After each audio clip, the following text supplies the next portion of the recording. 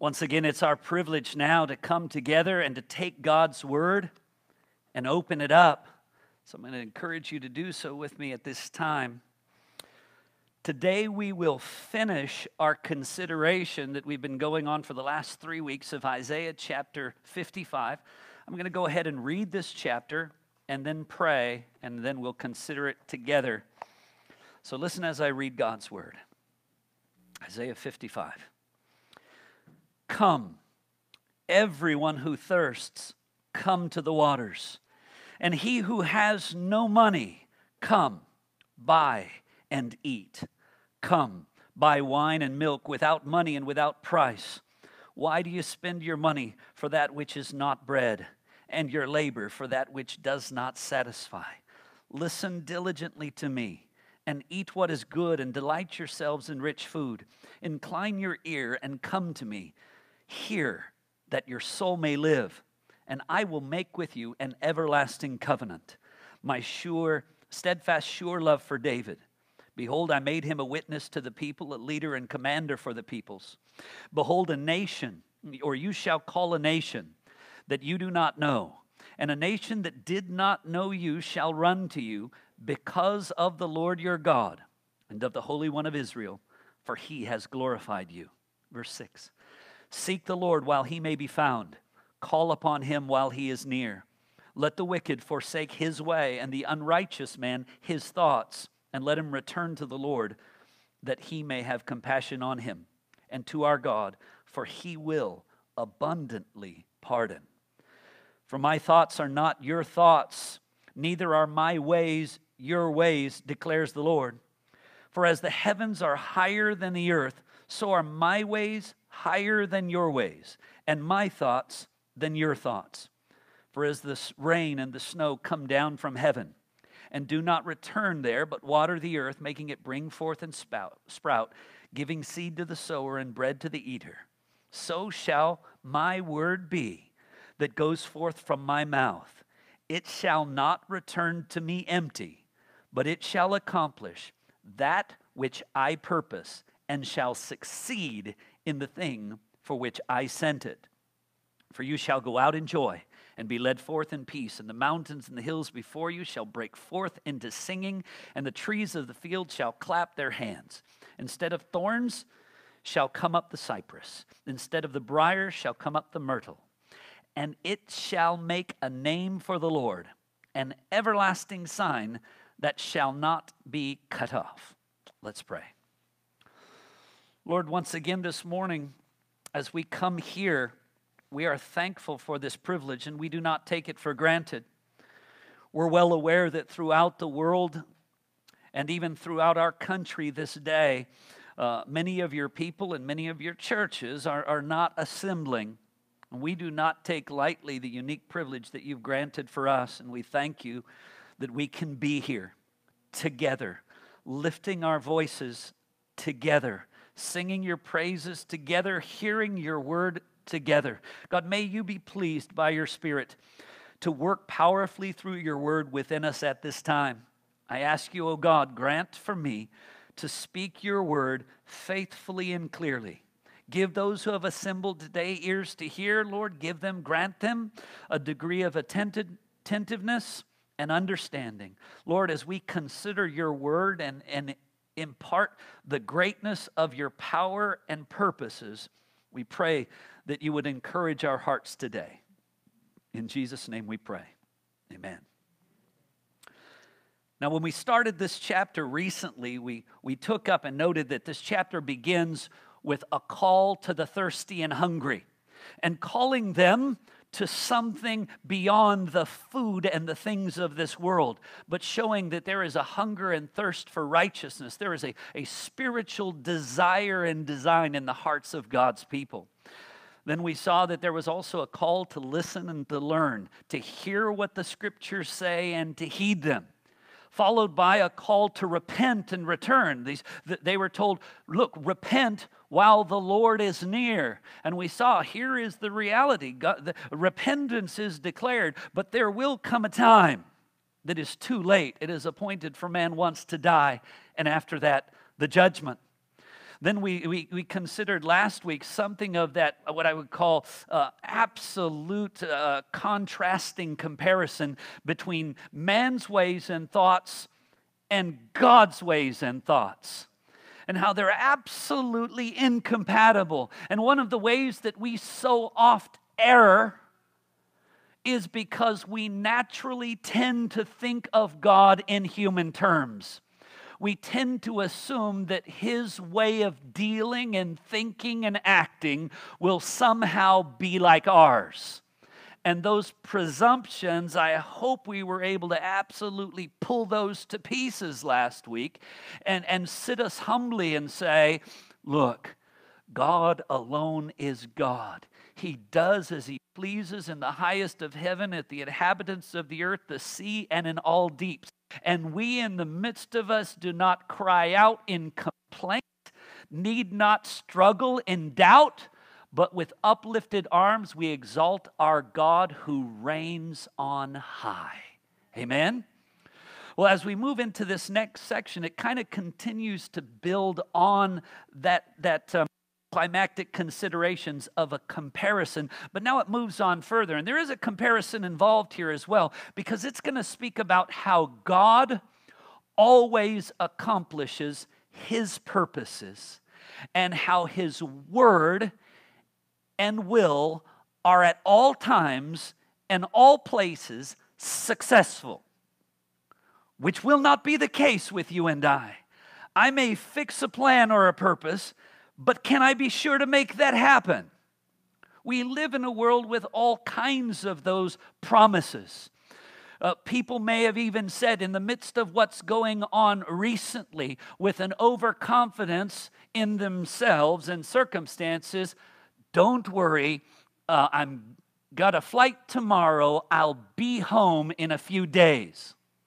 Only to find out flights are canceled, they are stranded, and maybe they even spoke to their beloved children and said, hey, don't you worry, I promise I'll be there by Friday night. But the promise is made.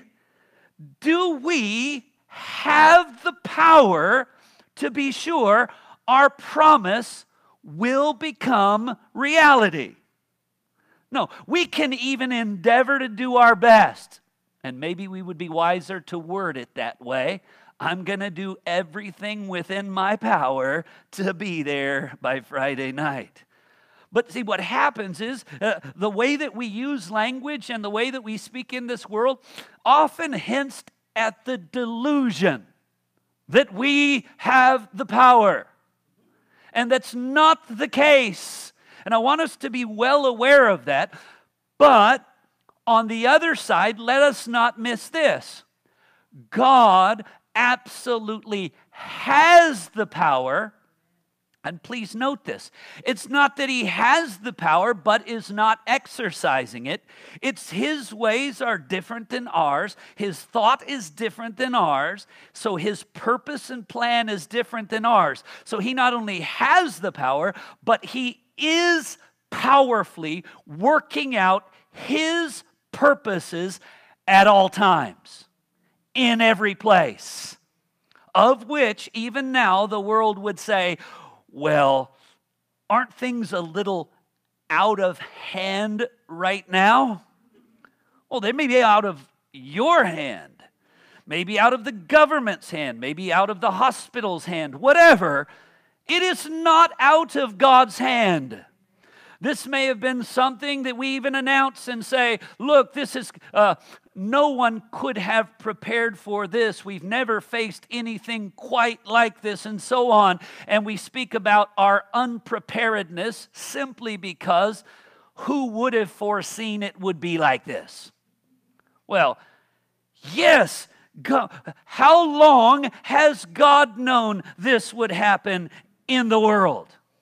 And the answer always to that peculiar question is, He has always known. Because God doesn't, like us, come to know. He doesn't learn. He knows. Because He is not like us. And when we come to this section of Scripture here, again, I want to just read it for us as we begin to lay it out. And it starts interestingly, and we're going to spend a little bit of time looking at that section, it says this, "For as the rain and snow come down from heaven, and do not return there, but water the earth, making it bring forth and sprout, giving seed to the sower and bread to the eater, and then it will carry on, so shall his word be." But I want us to note this. Sometimes we start to think, the scriptures here are using a common, ordinary analogy. We're familiar with rain and snow. And so by giving us an analogy of rain and snow, it can then give us an analogy of how God's word accomplishes his purposes. But I want us to go just a little bit deeper than that and understand this. The rain and snow itself does not just happen. The rain and snow itself that's used as the example is that which is designed by God, sent by God, and accomplishes God's purpose. And so in the same way, so does his word. So it's not an analogy of nature to give an analogy of the accomplishment of God's word. It's an analogy of God accomplishing his purposes in nature and God accomplishing his purposes in his word. Help us to not be those people who would speak about nature and even the phrasings we use. That was a natural disaster. Generally disaster itself seems rather unnatural. And again, is it merely the result of nature, or is there not one who's divine over all? And indeed, we know there is. And for that, many of us in the church here, we do a Bible reading program, which is McShane's. And recently, we've read through the book of Job, which has such rich things as you come to the end of it. The three friends of Job have been sharing their thoughts and opinions all along about who God is and how he acts. And for the most part, in their mind, all they can conceive of God as being is sort of a tit-for-tat God. You do this, you get that, boom, boom, boom, boom, boom, and that's how we know everything. They weren't understanding the mercy of God. They weren't grasping the long-suffering patience of God. They weren't grasping also God's peculiar purposes that are even in the sufferings of his people, that even would ultimately entail the suffering of his own son. They couldn't fathom that, so they're throwing all that out. And Job is also struggling to understand these things. And then somewhat under their influence and hearing these things over and over again, Job begins to say, well, what's going on with me isn't right. I haven't done anything specifically deserving of specifically what's going on. And he begins to struggle. And then finally the young man, Elihu, who's gathered among them, stirred up by the Spirit of God, as he says in the beginning of the chapter that he's speaking in, begins to unfold a few things. And so let me read a few of those things to remind us of what the Scripture says concerning God, the one who is sovereign over the storms, the rain, the wind, and everything. Also, often read these things, if you would. When you read through Jonah, you see things like the Lord hurled a wind. Love that kind of phrasing because it reminds us it didn't just become windy. But all of those things are at God's design. We even remember when the disciples got into a boat to go across, that the wind was hard against them, the specific direction, and so they were hindered from reaching all the way across, that delayed them such that they would come to meet with Christ in the middle of the sea as he's walking on the water, displaying his power. And then he would get into the boat, and as he did, the storm would cease, and the boat would immediately be at the shore. You think, what? What manner of man is this? Even as that time he woke and rebuked the storm. What manner of man is this that the wind and the waves obey him? Excellent question, to which we, by the grace of God, know the answer. This is the very Son of God, through whom everything was made that was made. Listen to what it says as we do find ourselves down to Job 26. Speaking of God, it says, He stretches out the north over the void and hangs the earth on nothing. Now, again, without getting too overly scientific, please note this. At this particular time in history, there had not been Sputnik. There had not been Apollo missions. There was no NASA. You get what I'm saying? No space travel, no satellites, no nothing. So the fact that the earth is a globe that sits suspended in nothingness, nobody knew that. Well, except the very one who created it that way. No one had ever conceived of. That's why all the conceptions of the earth were oft so confused. But here the scripture speaks so powerfully. Verse 8, he binds up the waters in thick clouds, and the cloud is not split open under them. The simple phrasing, again, often in poetic language, the Hebrew comes across, which means, and even now, we've got one of our dear believers in the church in Mauritius, has worked for years in the meteorological department, had retired, and then presently they brought him back on for one more year as a director. And here's the challenge. You can see that the clouds are loaded up. You can see that they should be raining.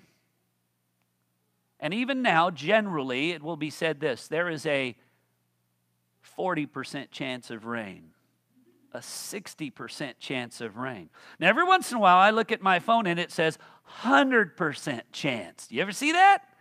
And sometimes during 100%, I walk outside and I don't see a drip. Sometimes during 40, I walk outside and it's pouring. And I begin to think this: they don't really know. And you know what my dear brother said? They don't really know. They make valid predictions as best they can on the basis of the weather patterns and otherwise, but it is not precise. It is always an estimate of forms. And again, because here is it. It's not even the cloud's decision when it splits.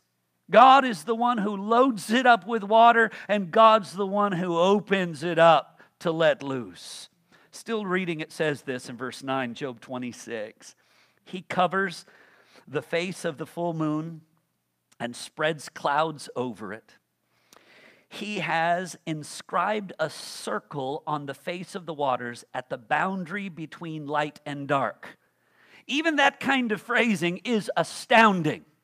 That the sun is on one particular side of the globe, and the way that it shines is in such a way that you can actually draw a circle that separates the light and the dark on the globe. If you ever fly on a plane, at times you can look at the My Journey section of it, if you're doing an international flight, and it will show you, and you'll oft see a line that shows the difference between where it's light and where it's dark.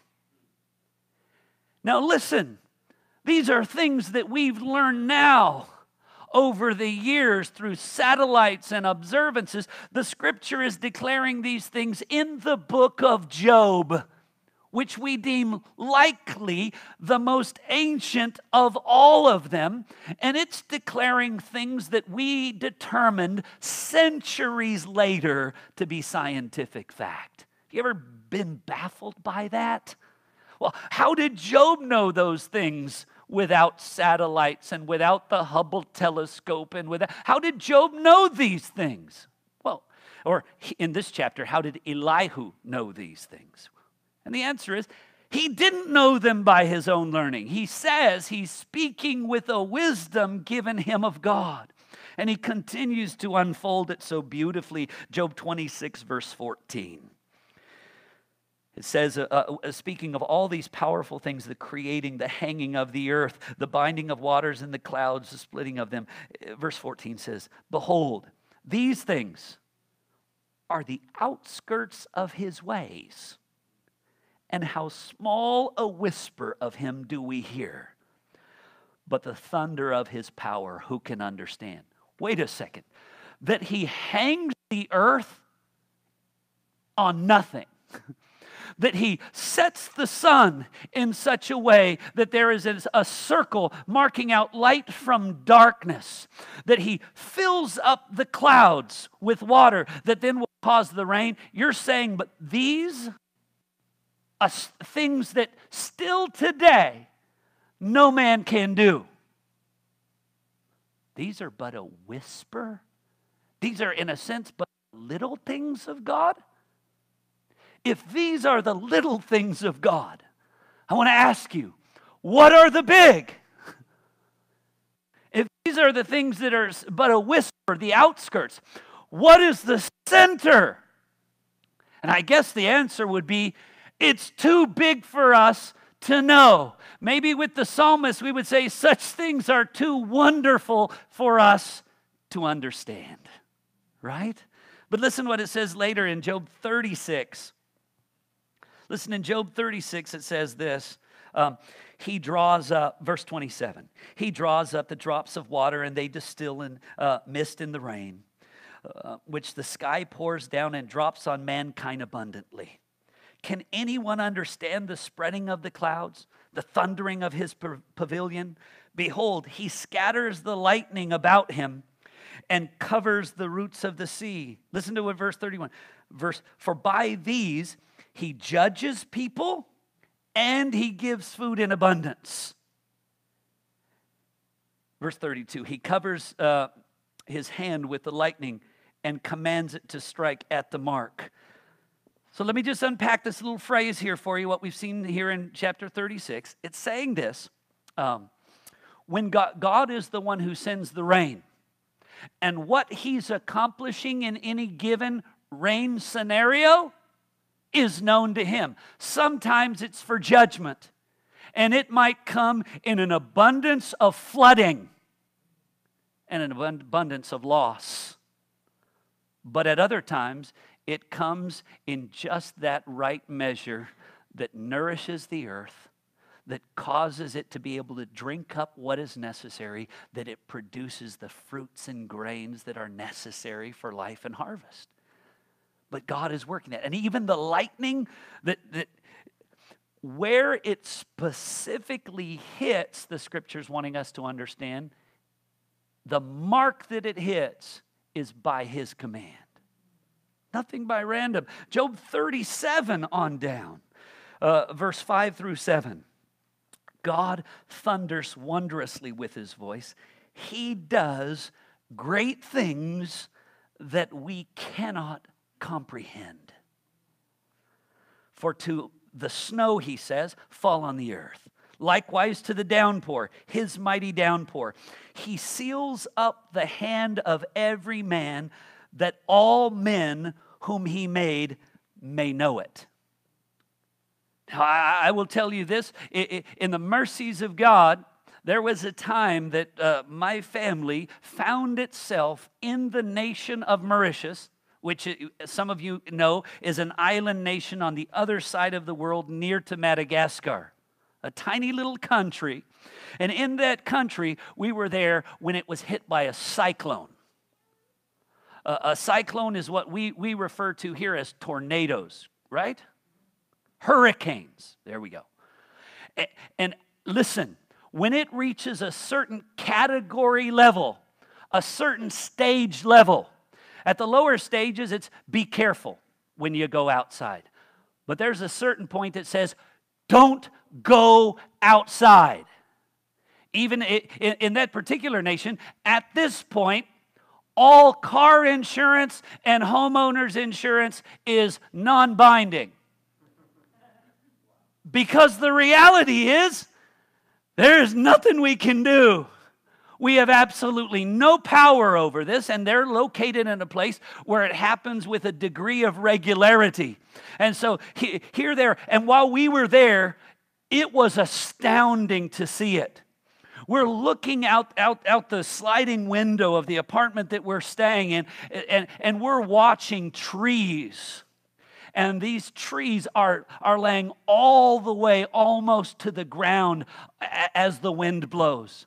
We're watching satellite dishes being hurled from the tops of houses, far more than any disc is hurled in the Olympics. Amazing, damaging, and then again the other way. And you think you're safe inside, but the wind is such that it's pushing the windows so severely that the water is creeping around through the windows, such that before you know it, you're walking in water deep in the place. And everybody, everywhere, is absolutely helpless.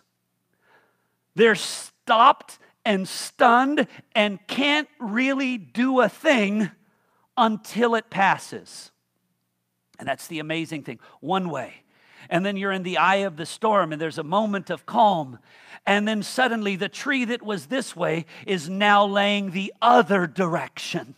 And the rain is continuing to blow and everything has swapped directions, and you're thinking, my goodness, what power, what relentless, devastating power. And that's but a whisper. And so when I read Job and I think, what a blessing that we had the opportunity to look out and experience that. The overwhelming impotence that comes upon you in that. And you realize that in your absolute impotence, there is a divine potentate, a divine sovereign who is in all these things. And listen further in Job 37, beginning in verse 11.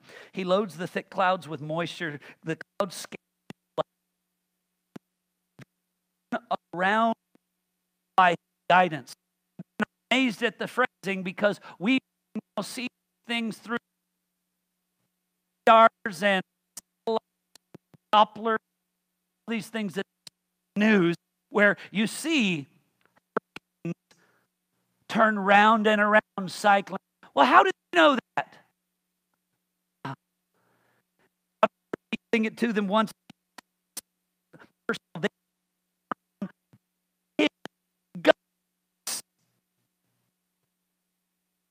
one of the lovely things about this is it's been fun.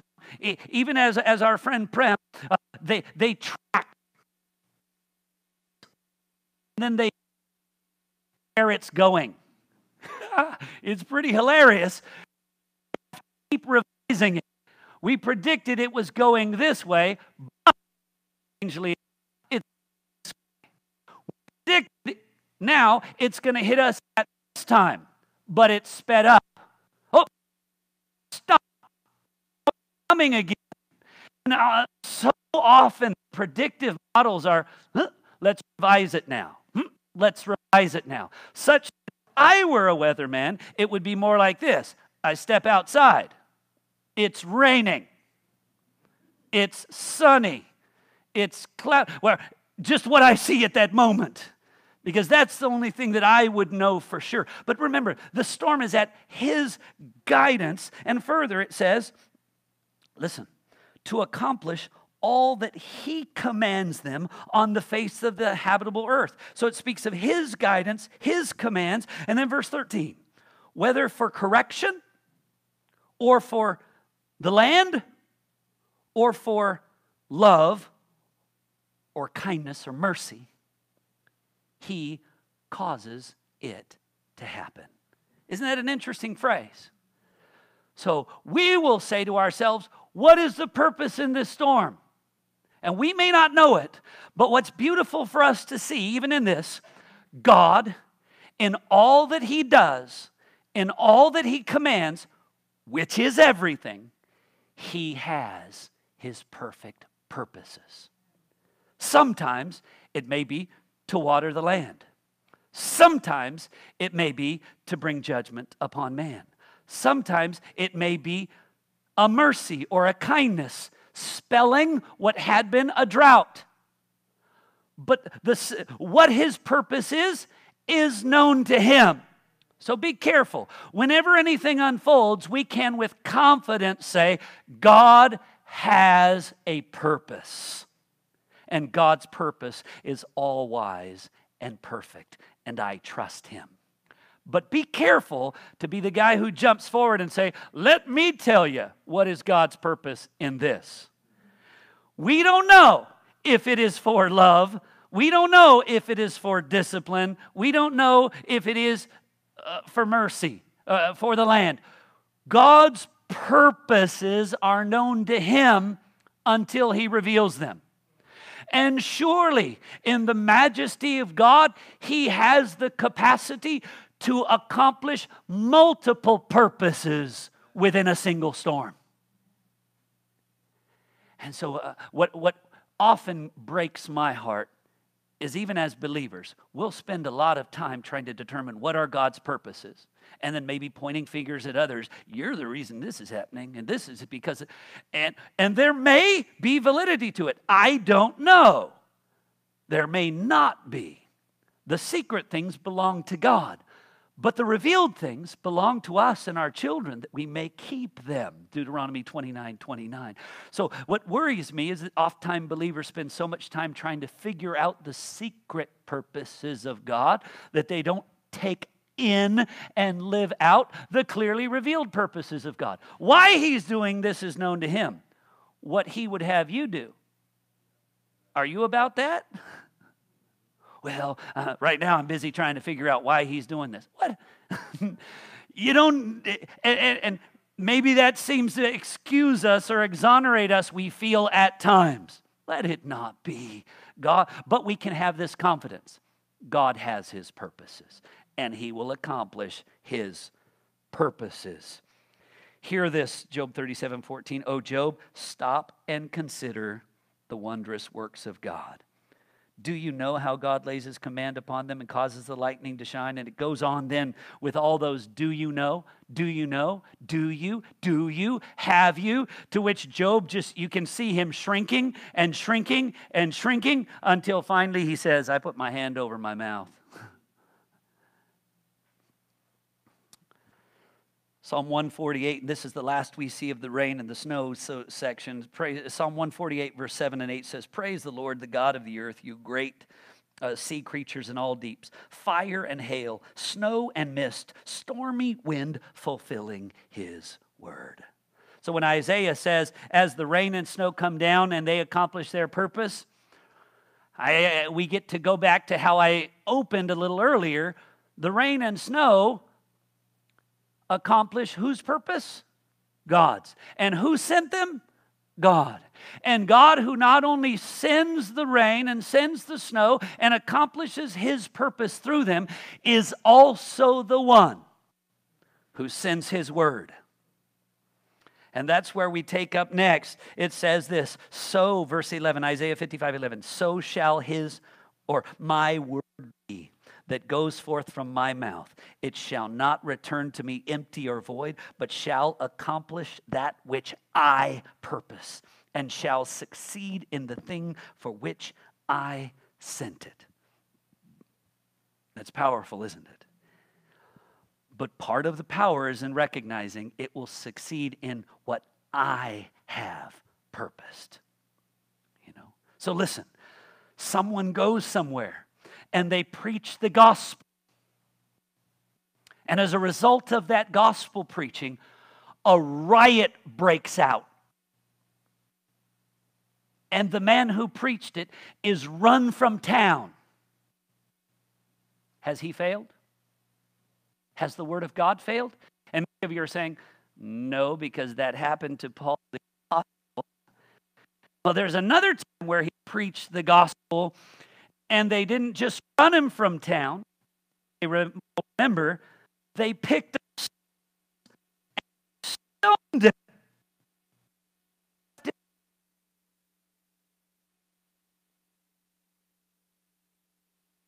It doesn't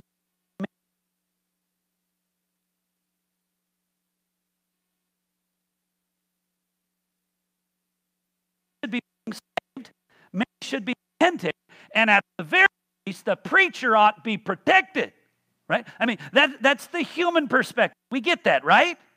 But what was the purpose of God?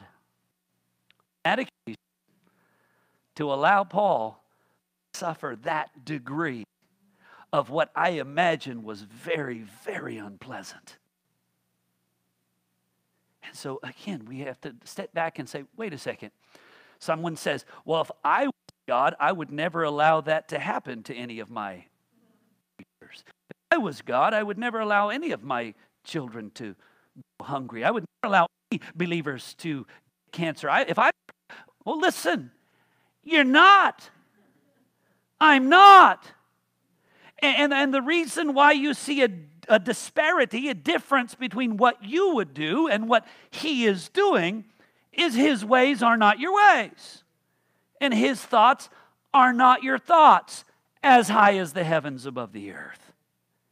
And so this is the problem. And the scary thing is, we start to say, yeah, they are different. I think my way would be better.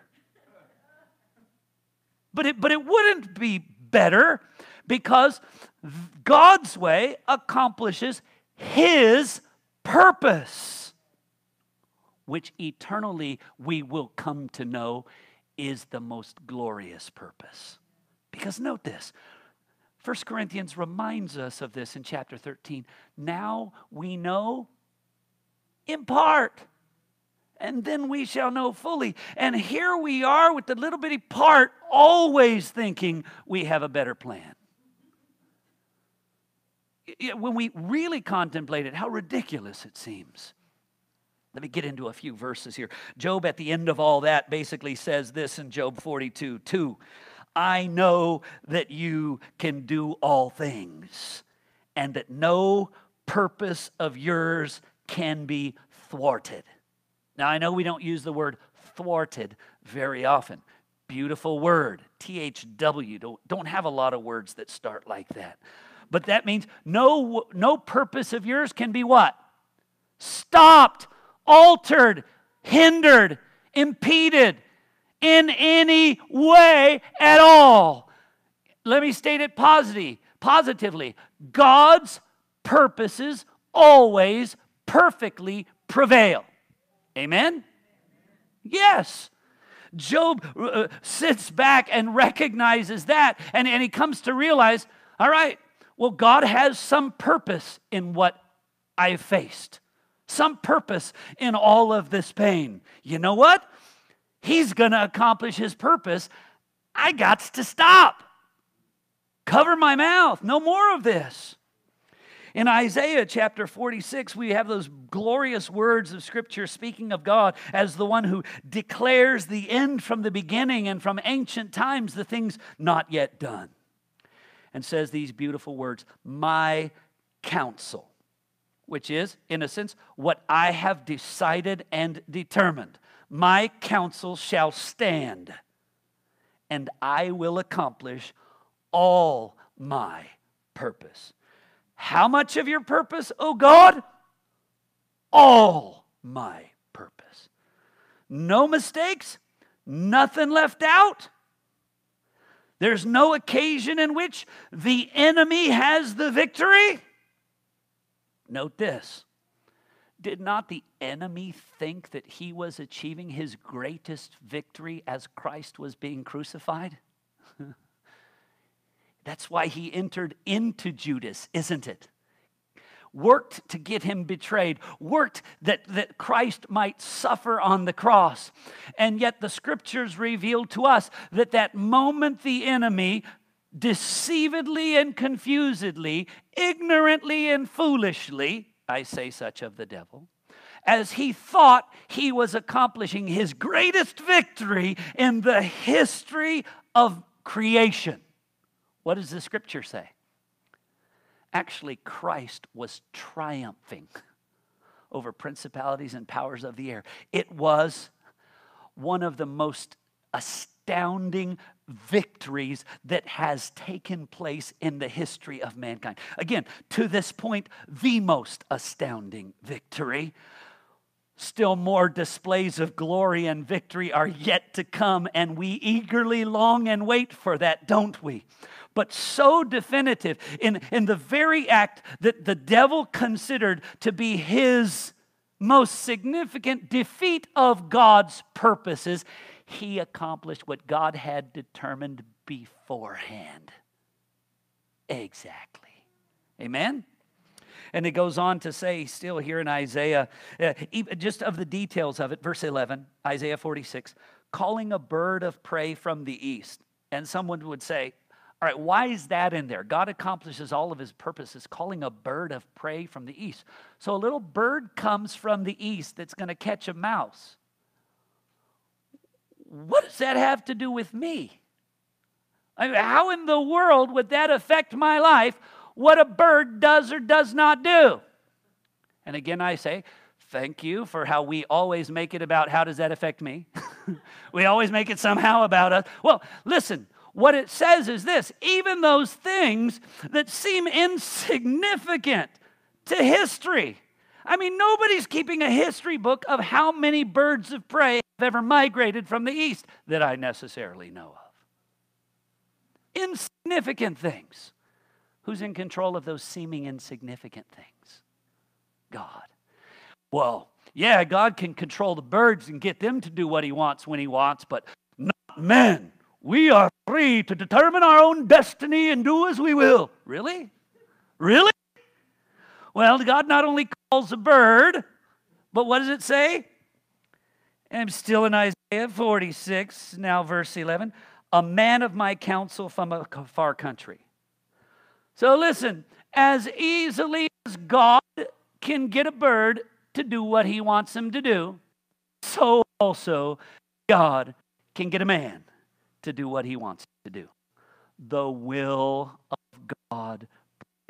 God help the world in which we live that's always exalting the will of man when we will exalt and glory sovereign, powerful, unstoppable will of God. That verse ends by saying, I have spoken, God says, I will bring it to pass. I have purposed, I will do it. 14 verse 24 says, the Lord of hosts says, as I have planned, so it can. I mean, I could go on and on with a bunch of verses that say the same thing, but I'm hoping you get it.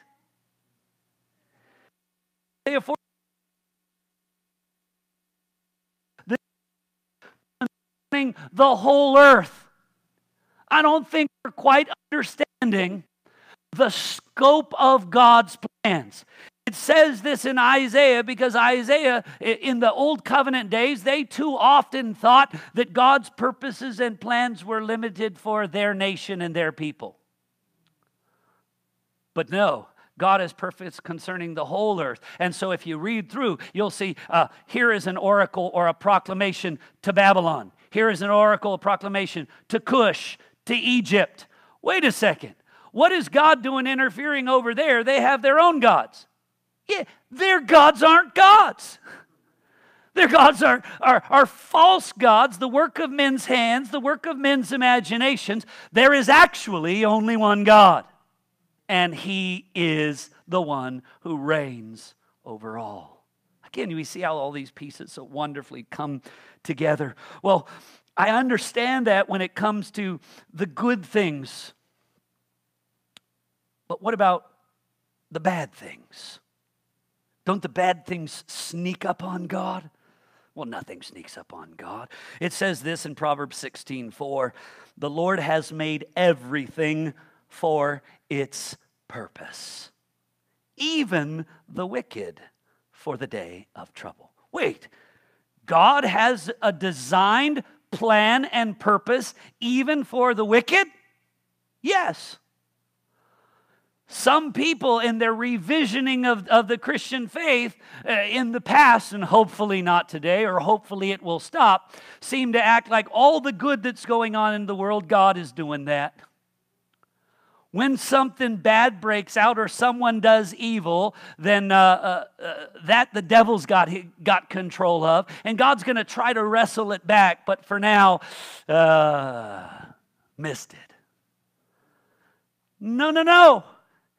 Even the wicked are part of God's purpose for the day of trouble. They will receive due judgment for deeds done in the body.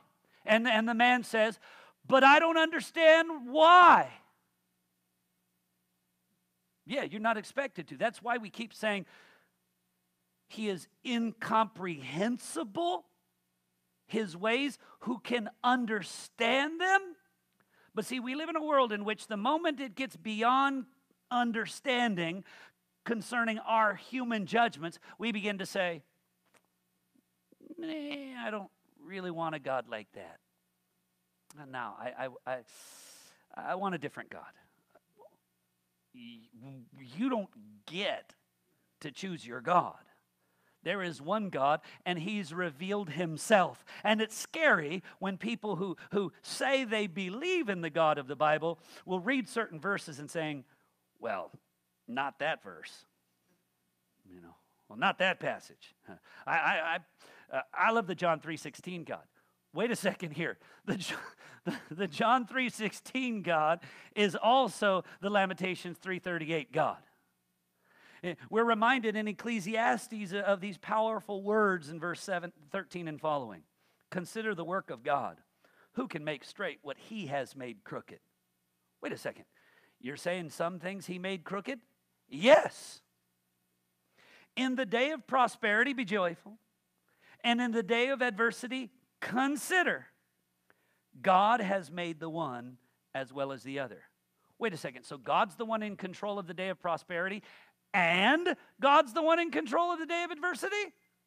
Wow, Ecclesiastes, as it unfolds this in chapter 7, verse 14, further says this. God has made one as well as the other, so that man may not find out anything that will be after him.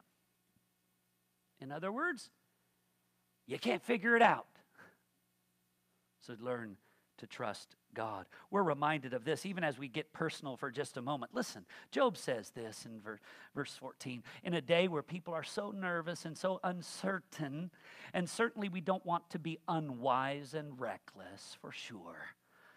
But we remember these words that are spoken truly and accurately by Job. It says, since, speaking of men, his days are determined, and the number of his months is with you, and you have appointed his limits that he cannot pass. As it says in Psalm 139, verse 16 and following, you form my unformed substance, and in your book were written, every one of them, the days that were formed for me, when as yet none of them were. So know this. Is there anything I can do? God having determined in his perfect wisdom before creation the number of days allotted to me. What can I do to reduce that number? What can I do to increase that? Now, I get it. We're cynical humans. So the moment you tell someone, what can you do to reduce that number? So, nothing. Well, yeah, I can. I could jump off a cliff.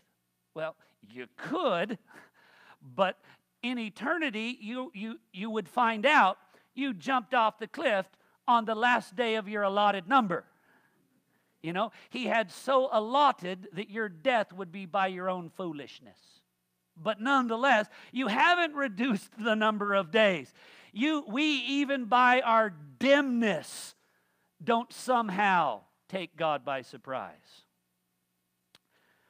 And so we might say, as maybe Jesus once did in Matthew 6:27, which of you, by being anxious, can add a single span, a single hour to his own life? Which of us? And so we trust in God. We remember as we come forward, and we talked about calling a bird of prey, we don't need to fear those who can kill the soul, whether it's men or whether it's anything. Listen what it says in verse 29. Are not 2 sparrows sold for a penny? Matthew 10. And not one of them will fall to the ground apart from your Father. Not even an absolutely worthless little birdie ever falls and dies apart from God. And then it says, listen, fear not. You are more valuable than many sparrows. So we need not fear. But also it even says this in verse 31, even the number of our hairs are numbered, which again speaks of the precision of God's personal involvement with us, because the specific number of anyone's given hairs is changing even throughout a single day. It is at one point, and then some are falling out, and when you brush your hair, some are in the brush, and so on. And again, I've often said this, few of us, I don't say none anymore, but few of us know the number of hairs on our head. But God does. And so just astounding how personal it is. And even personal with regard to his purpose. Listen to what it says in Job 23. He is unchangeable. Verse 13. Who can turn him back? What he desires, he does. For he will complete what he appoints for me. Actually, I have a little bit more to unpack here. So we are going to have a surprise part 4 next week. All right. So the 3-part series became 4, which is further evidence that a man plans.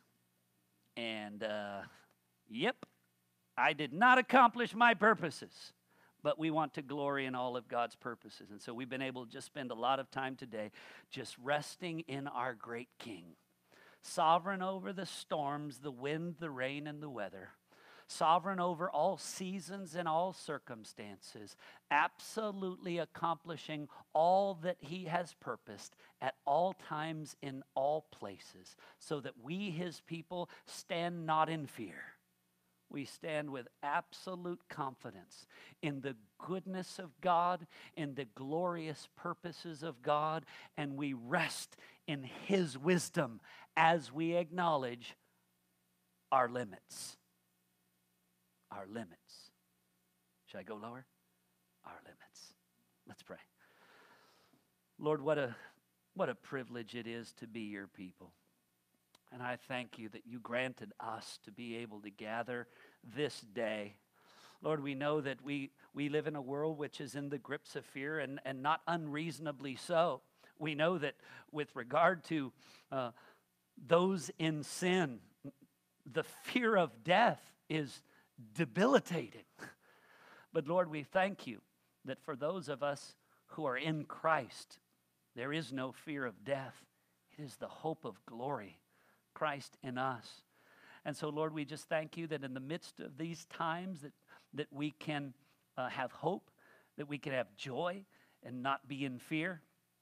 Lord, we look back to history and see various times that you have purposed particular circumstances that have brought at times astounding global devastation, at times regional loss and suffering, at times tremendous progress and abundance. But this we say with absolute confidence, our times are in your hands. And Lord, we are so thankful that they are there, and the confidence that we have. Lord, we pray that this would provide for us, your people, greater opportunities in conversations with those who do not know you, to speak of a hope that transcends death and the grave, to speak of one who has victory over death and the grave, that we might declare the excellencies of Christ our Savior. Lord, we pray that even as we move forward, we do want to be respectful of people's fears, and we certainly don't want to be irresponsible. But Lord, we grant that you would help us to live with peace in your perfect wisdom and purposes. In Jesus' name we pray. Amen.